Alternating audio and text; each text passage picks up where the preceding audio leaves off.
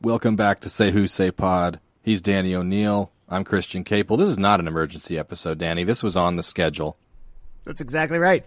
Your regularly scheduled programming coming a little bit after practice, right?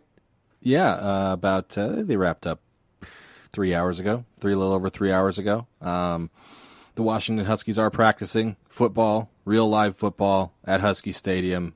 Michael Penix Jr. has not been practicing as much football with the Huskies, and we'll get to that.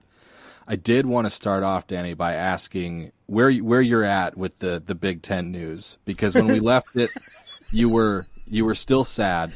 Yeah, I think a lot of people are still sad, and there's reason to still be sad. But has your focus shifted toward this football season? Are you starting to think about what the future might look like? I'm starting to pivot. Yes, I would say that I was really sad on Friday and kind of got progressively more angry over the weekend. On Monday, I was really pissy, like pissy, and beginning kind of Tuesday afternoon, I've started to pull out of it where it's not my desired outcome. I'm not happy about it. I honestly don't think it's good news for Washington long term, and that's not Washington's fault. There wasn't a better choice here.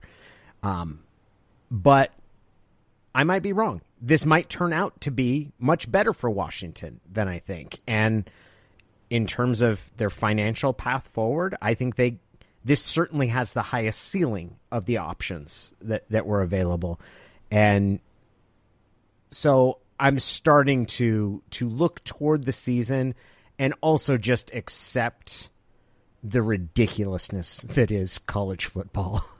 Like the ACC, the ACC is meeting.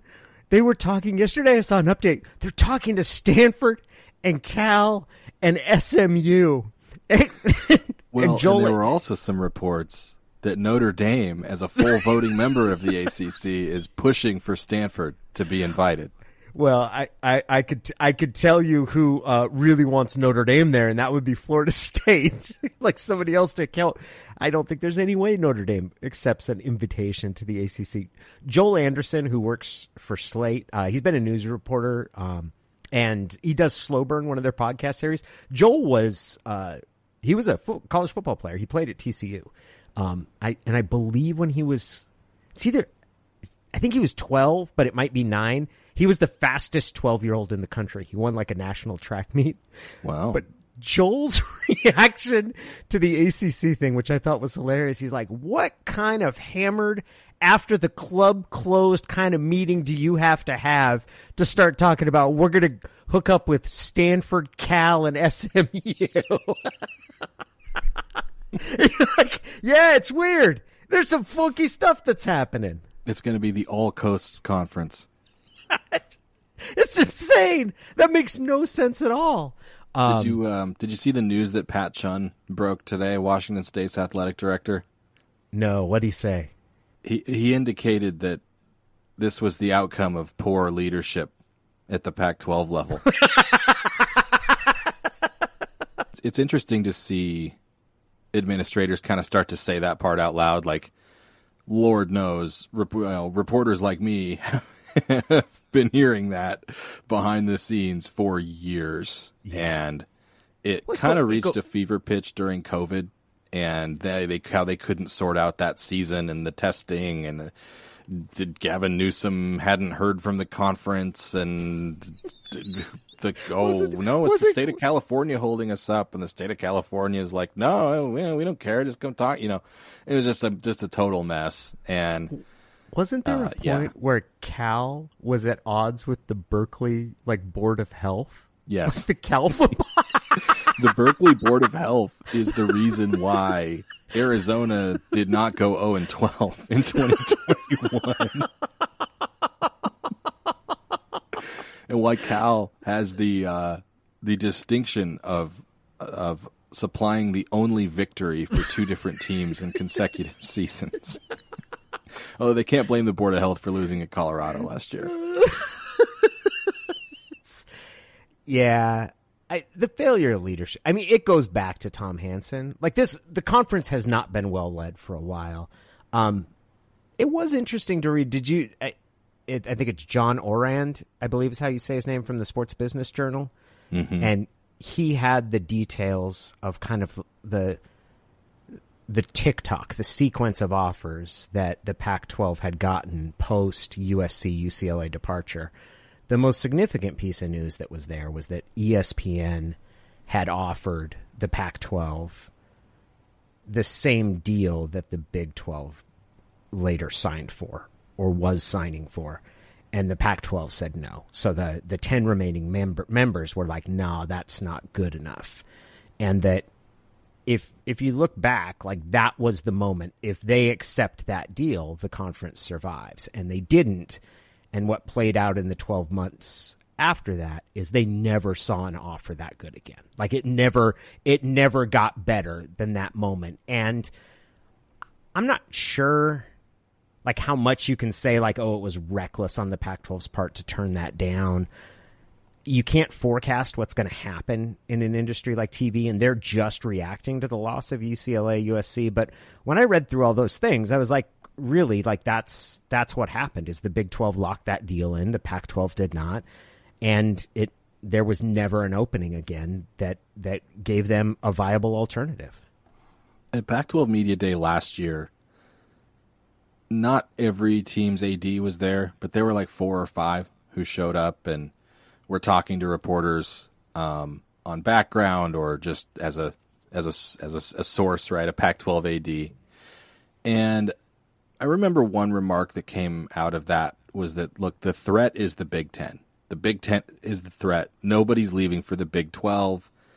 And, you know, you can stand that up as a punchline now a year plus later, but it's funny how the Big 12, not funny, it's interesting in light of those comments, how the Big 12 was able to undermine the Pac-12 and essentially deliver 2 more teams to the Big 10 by its intervention. Yes. Because I think that was based on the media projections and probably every single thing that their consultants were telling them about the value of the remaining Pac-12 versus the value of the remaining Big 12.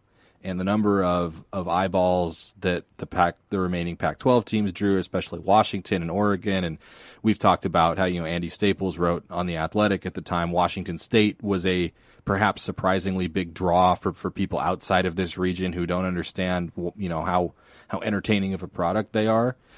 I thought that was legit. There was always acknowledgement, like, look, if the Big Ten comes calling, yes, we're going to lose teams to the Big Ten. But they are the threat, and it's not the Big 12.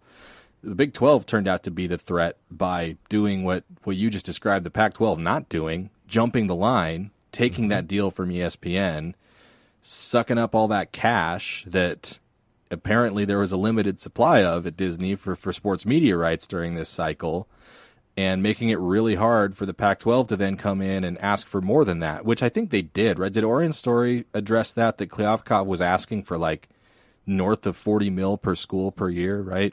That's correct. When the Big 12, as the Big 12 locked in their deal, that was what the Pac-12 was looking for. So, getting the deal done, but then just full court press. Colorado's going to leave. Colorado's going to leave. Colorado's going to leave. Arizona's going to leave too. The four corners. And that sent Washington and Oregon to the Big Ten in kind of a circuitous way. So the Big Ten was the only threat in terms of like your 2 biggest brands leaving the conference for another conference. But the Big 12 was the threat in terms of destabilizing. So it's just interesting how that all developed. Yeah, I guess I would say this. You're right.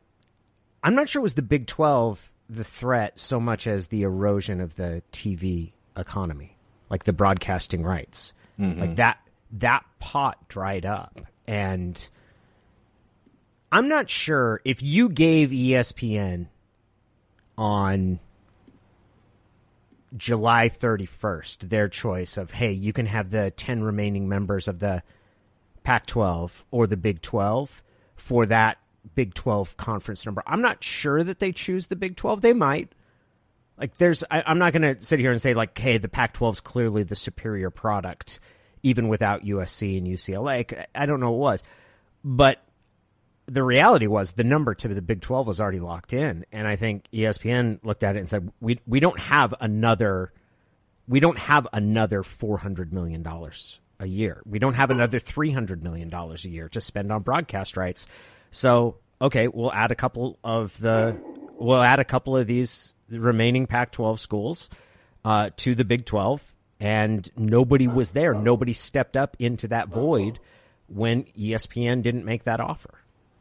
Yeah, I've seen a lot of people make the point on Twitter that, wow, like Oregon, none of Oregon, Washington, USC or UCLA's games are going to air on ESPN.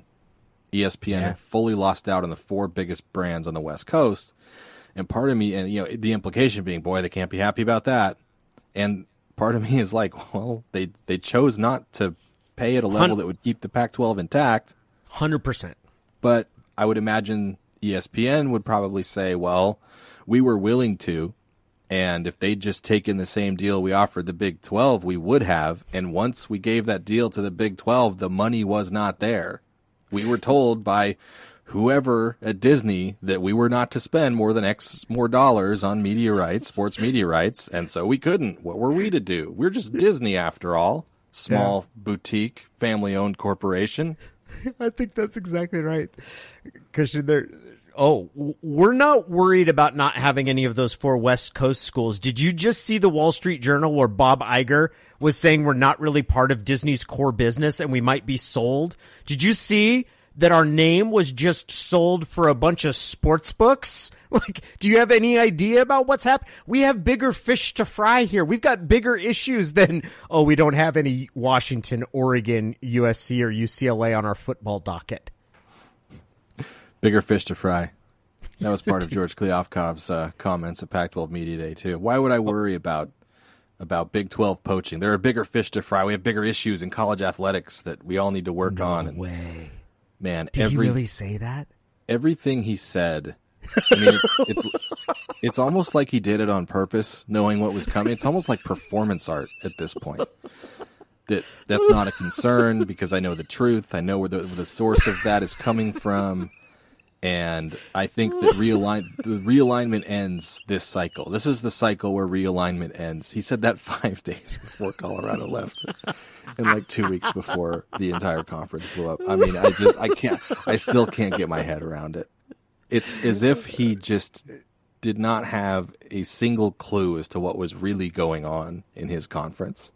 I'm telling you, man, he was running a bluff. Like that was his tableside patter. Like that's him talking to the rest of the table as he's sitting there holding the cards. Like, what, me worry? I'm not worried.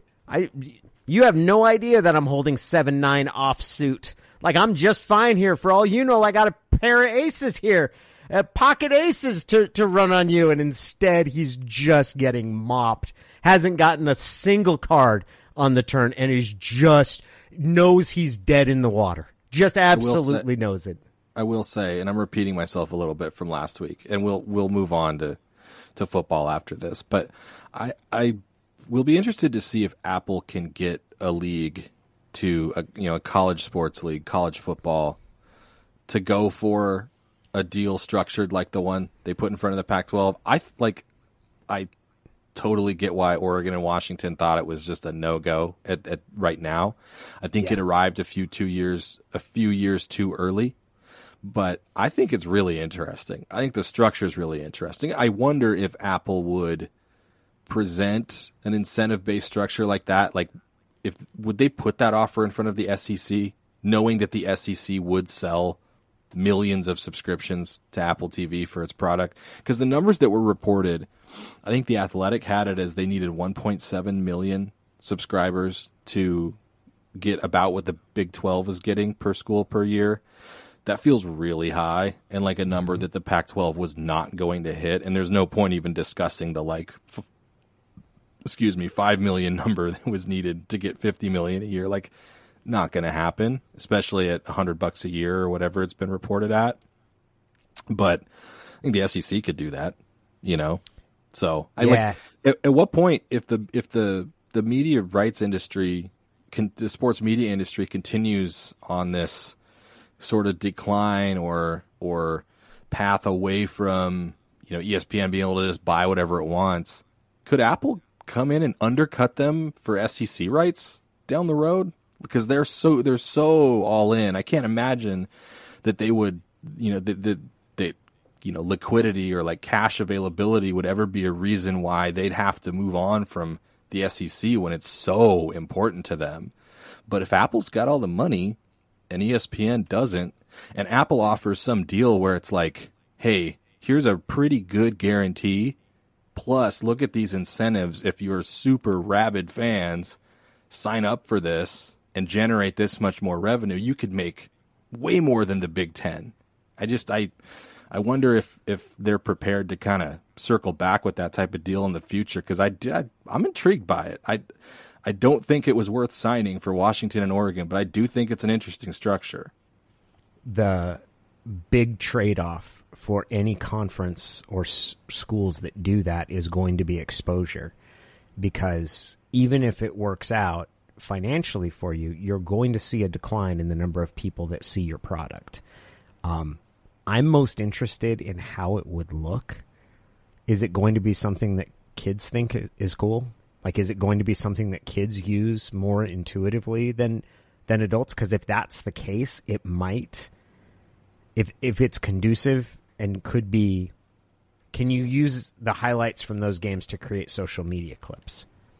Is that part of it? Because if it is, then you could see something. Because that's.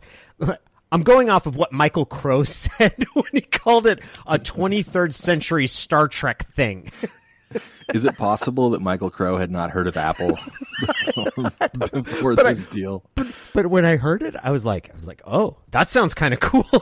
And then he said it's digitized, and I'm like, digital? Like, that's pretty much everything on your frickin' phone.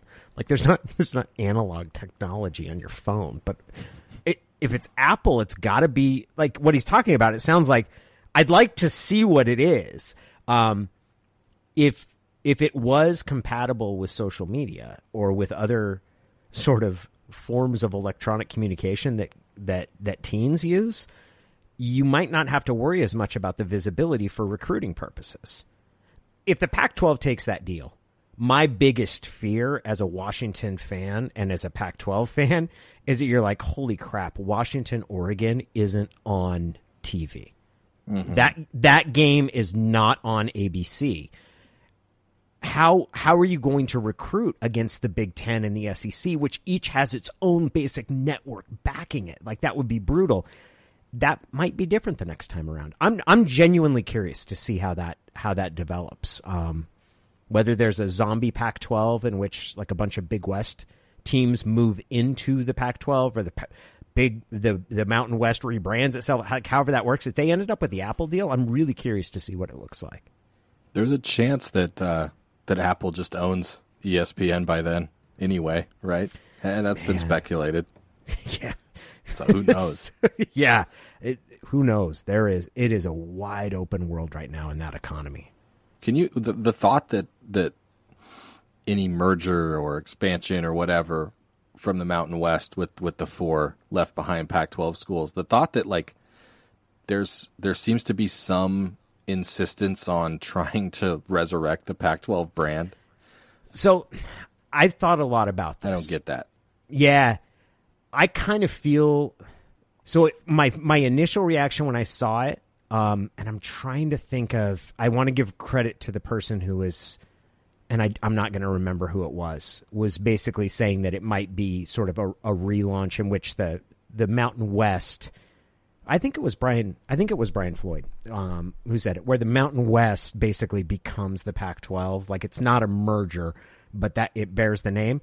My initial reaction was like, okay, I'd kind of like to see something carried on. And then later I was like, no, I think the Pac, whatever number, I think that should be a West Coast Conference of elite schools. Like, I don't think you can have a Pac dash whatever without Washington, Oregon, USC, and UCLA. Like, I don't think it works. I might be wrong about that, because I'm not convinced that the whole consolidation that's happened is going to stick. Like, I think we might see a reversion. And it would be weird. Wouldn't it be weird if there's a situation where Washington and Oregon aren't in the Big Ten, but also then weren't in the Pac whatever because that was the de facto Mountain West? Like, that would be even weirder. It's just literally an entirely new conference. I just think it's a little odd. Like, I don't know if 10 Enron employees broke off and tried to start their own company and were insistent on keeping the Enron brand. That's another thing. Is the Pac toxic at this point? It just reeks of ineptitude. What a mess. Complete fiasco. I have a question for you. What does it mean to go bear hunting with a switch? I had to look that up. As soon as that came out of William Inge's mouth, I was like, that's a new one. I'd never heard that. I believe it is a Southern term. And it boils down to, like, that person is so large and imposing, just their person, just in size and strength, that they could successfully hunt a bear with only a switch. Okay. So, like, that person could go bear hunting with a switch rather than a gun. He doesn't need to be armed to take on a bear. Okay, yes. That makes a little more sense. Because what I was like, when I first read it, I was like, God, you would not want to go bear hunting with a switch. That sounds like sending a person out into the wilderness of, like, good luck. We'll see if you come back. And instead, it's like, no, man, this guy's so rough and tumble and ready to go that we're not worried about him being unarmed against a bear.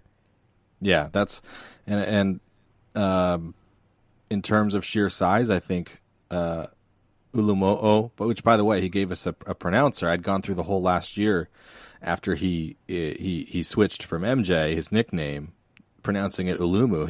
He told us it's Ulumo'o. So Ulumo'o Ale is one guy who you'd look at and say, okay, if there's one guy in this team who could go bear hunting with a switch, it's him.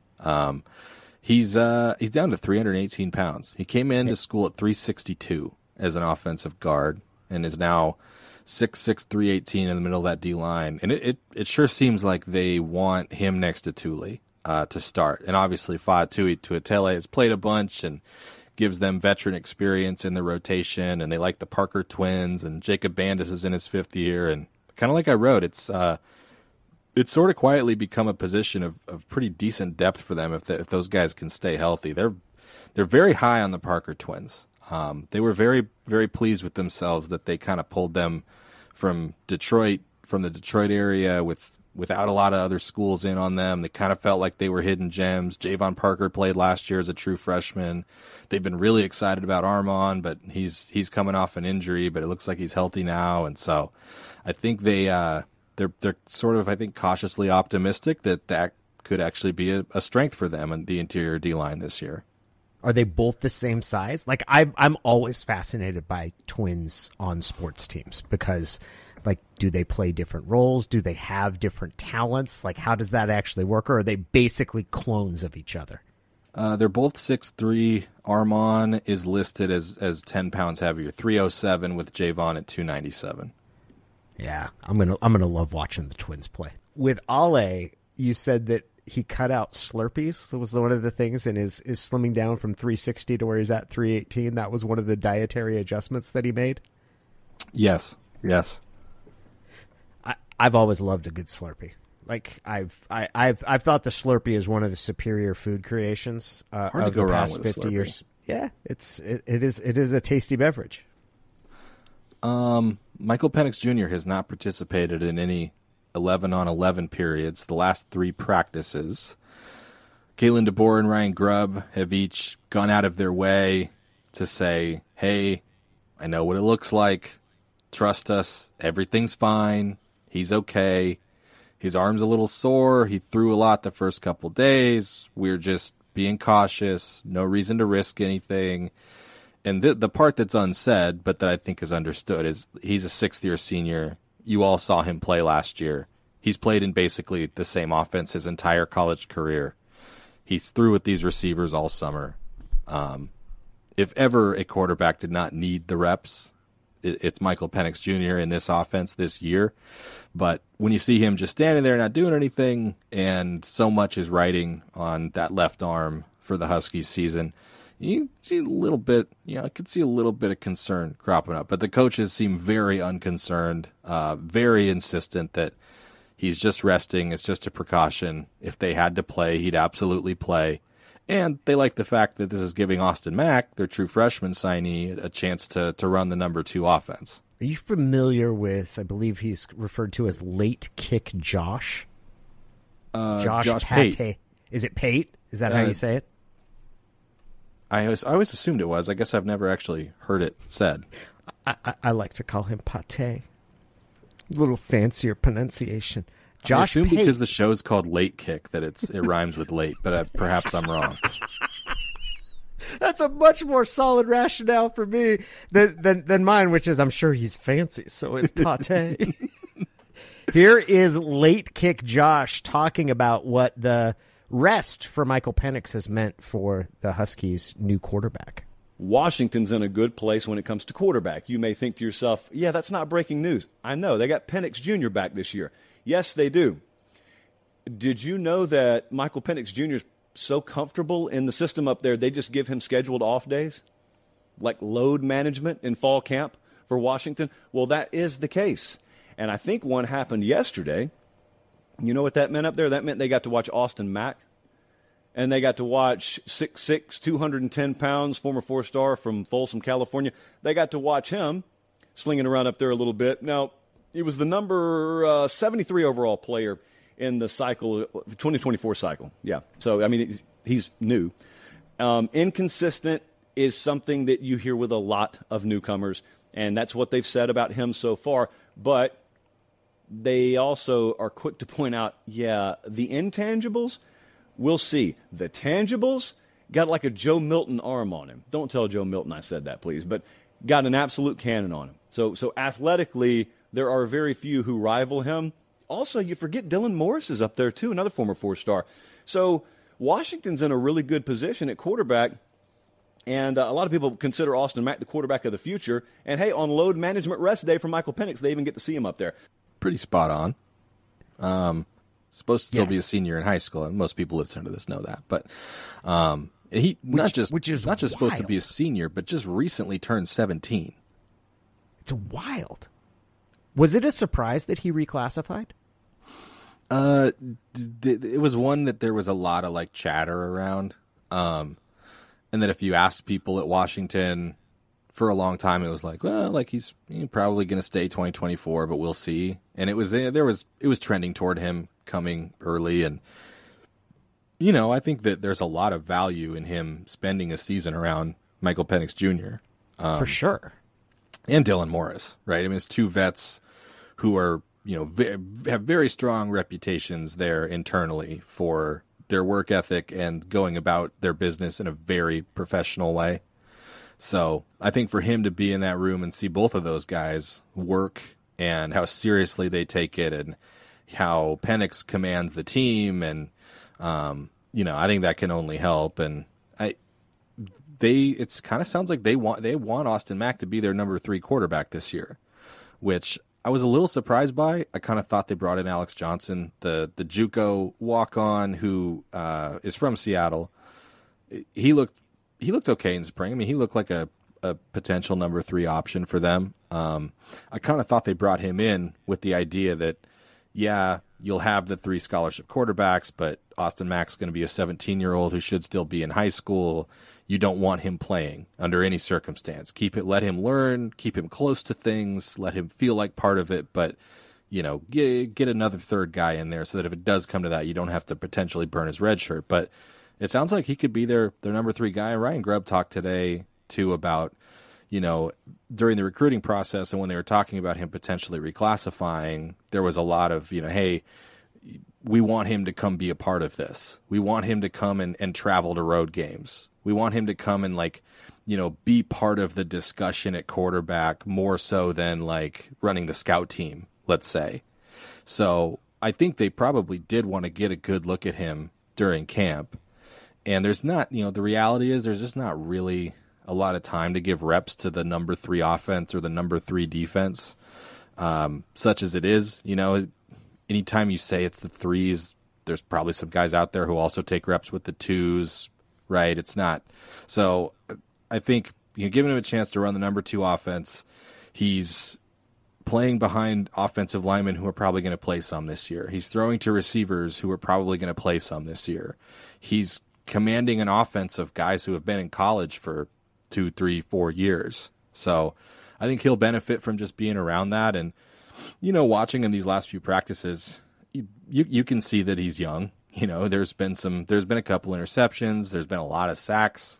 We always put sacks in quotes because they're not actually sacks. They're not actually hitting the quarterback, but a lot of plays that would have been sacks if they were live. And, he learning when to bail out of the pocket and when to stand in there. And, those are all field things that are going to come with time. But like Josh said on that clip you played, you can see the tools. You can see the arm. His ball looks kind of effortless at times. He can flick that wrist, and he's all of every single bit of 6'6". He's a big guy. I don't know that you'd ever say he's a runner, but he's mobile. You've seen him navigate the pocket okay a couple times. That's going to be a point of emphasis for him going forward. But yeah, I think based on what's realistic for a guy his age this early in his very first college camp, I think they've been pretty impressed with him. Ryan Grubb, that guy doesn't mince words or put on shine. He came away pretty impressed these last few days. How have things looked at running back? Are you getting a sense of how they're seeing guys or potential rotations there? I think it's TBD because Dylan Johnson's not ready yet. Mm-hmm. Grubb had mentioned the other day that he probably tried to come back too soon in the spring off of some injuries he'd had at Mississippi State, and it set him back. And so I think they're being really careful with him, bringing him back slowly. He's out there. He got in. I think he had a carry with the first team today, maybe. But it hasn't been more than 2 or 3 carries, and he's caught a pass here or there. But it did seem like maybe Tuesday more so than Wednesday, he was doing a little bit more. They're adding just a little bit. Really, it's been Cam Davis, and that's been consistent since spring. Cam Davis with the 1s and a lot of Will Nixon with the 2s. And it's easy to forget because Wayne Talapapa and Cam Davis kind of wound up being the pretty established 1-2 last year. But at least early in camp last year, it looked like Will Nixon was going to be the number 2. He was getting a lot of run behind Wayne Talapapa. Cam Davis came on and carved out a role for himself, obviously scored 13 touchdowns, but he's bigger, he's stronger. DeBoer's talked a lot about that. Talked a little with him after today's practice, and he's another guy who can catch the ball out of the backfield. So we'll see. They like his progress, but they really like Dylan Johnson's upside and what his ceiling could be. And I just think if he gets back healthy, it's going to be really hard to keep him off the field. And there's no way that Cam Davis isn't going to play a lot. So if Cam Davis and Dylan Johnson are getting a lot of carries, I don't know that there's a lot left for anybody else, but it does seem like Will Nixon is at least kind of, he's giving them enough that I think they'd feel comfortable rolling with him if that's what the depth dictated. I'm not sure how good a job I've done explaining IP McFarland, Ian McFarland's company. As far as accountability goes, this might be partly my fault of not making the proper pitch, and I say that because Ian's question this week, he's kind of taking matters into his own hands. So I'm feeling a little self-conscious, like I haven't adequately described to people the value that he brings, talking with Ian brings, if you're looking for sales solutions.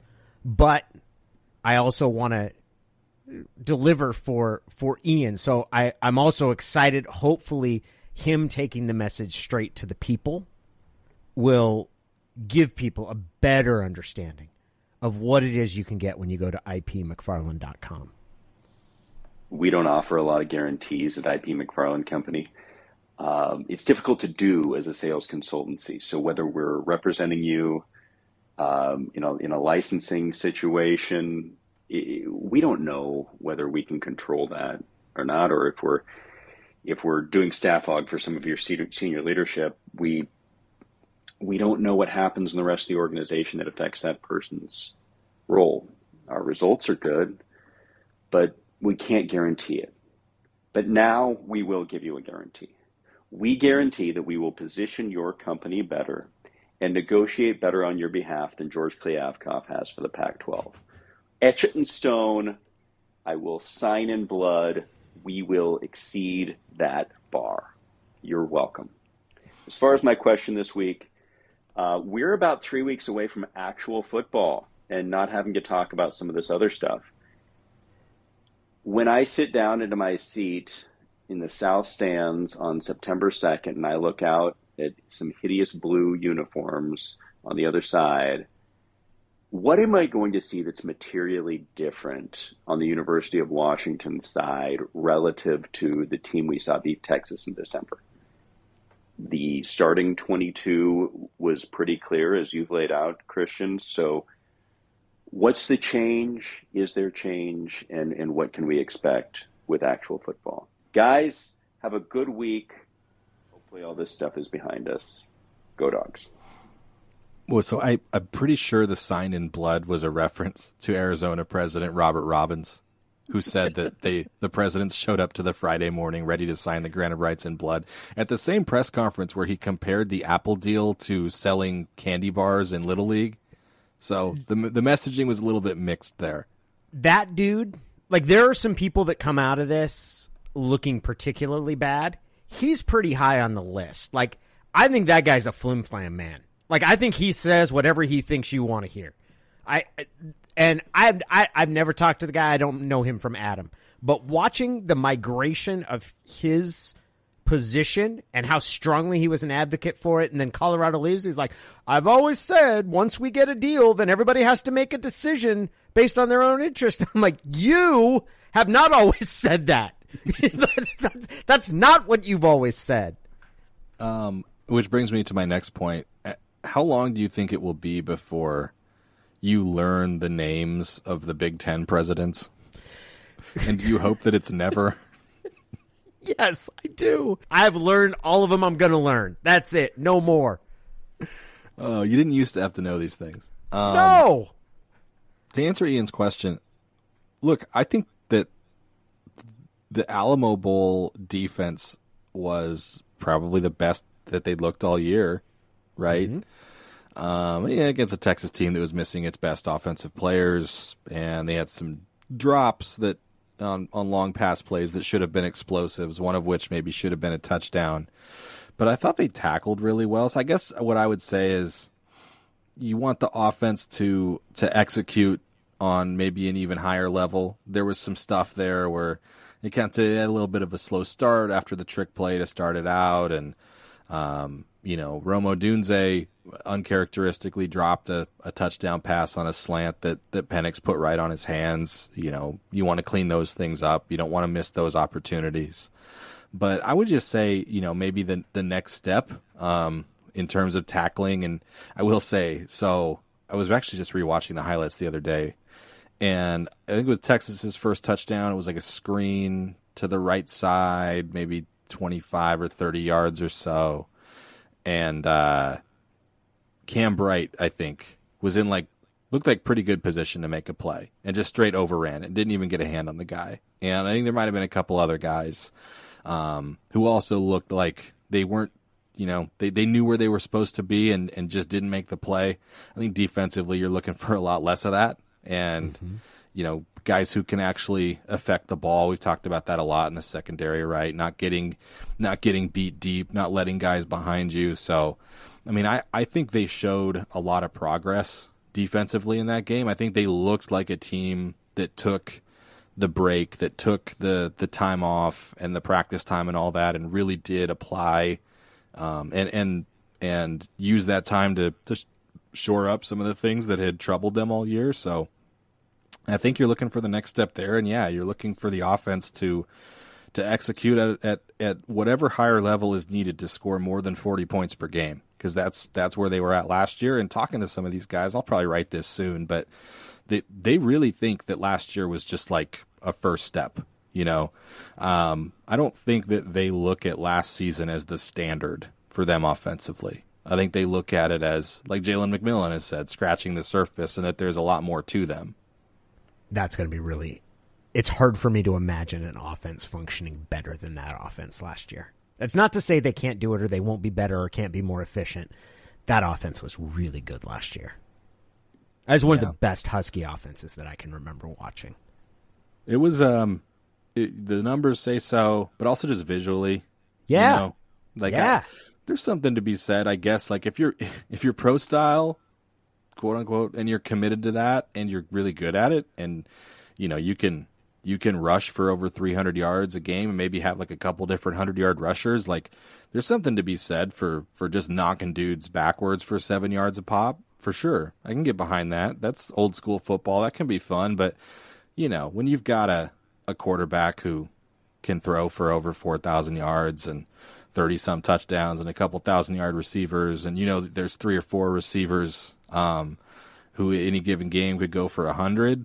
Like I think most people would agree that's the most visually pleasing style of offensive football, and that's what they saw last year. And all those guys are back. So, a lot of what I've asked a few guys, like, hey, Jalen McMillan did have that quote to Pro Football Focus about, it was just scratching the surface last year. Like, what do you think that means, and do you agree with that? And the answer that comes back is, well, that was the first year in the system for everybody but Michael Penix, and that's a pretty important guy to be in his 5th year in the system. But everyone else now has a closer understanding of all of the intricacies of the system to what Penix has, and I think they feel like.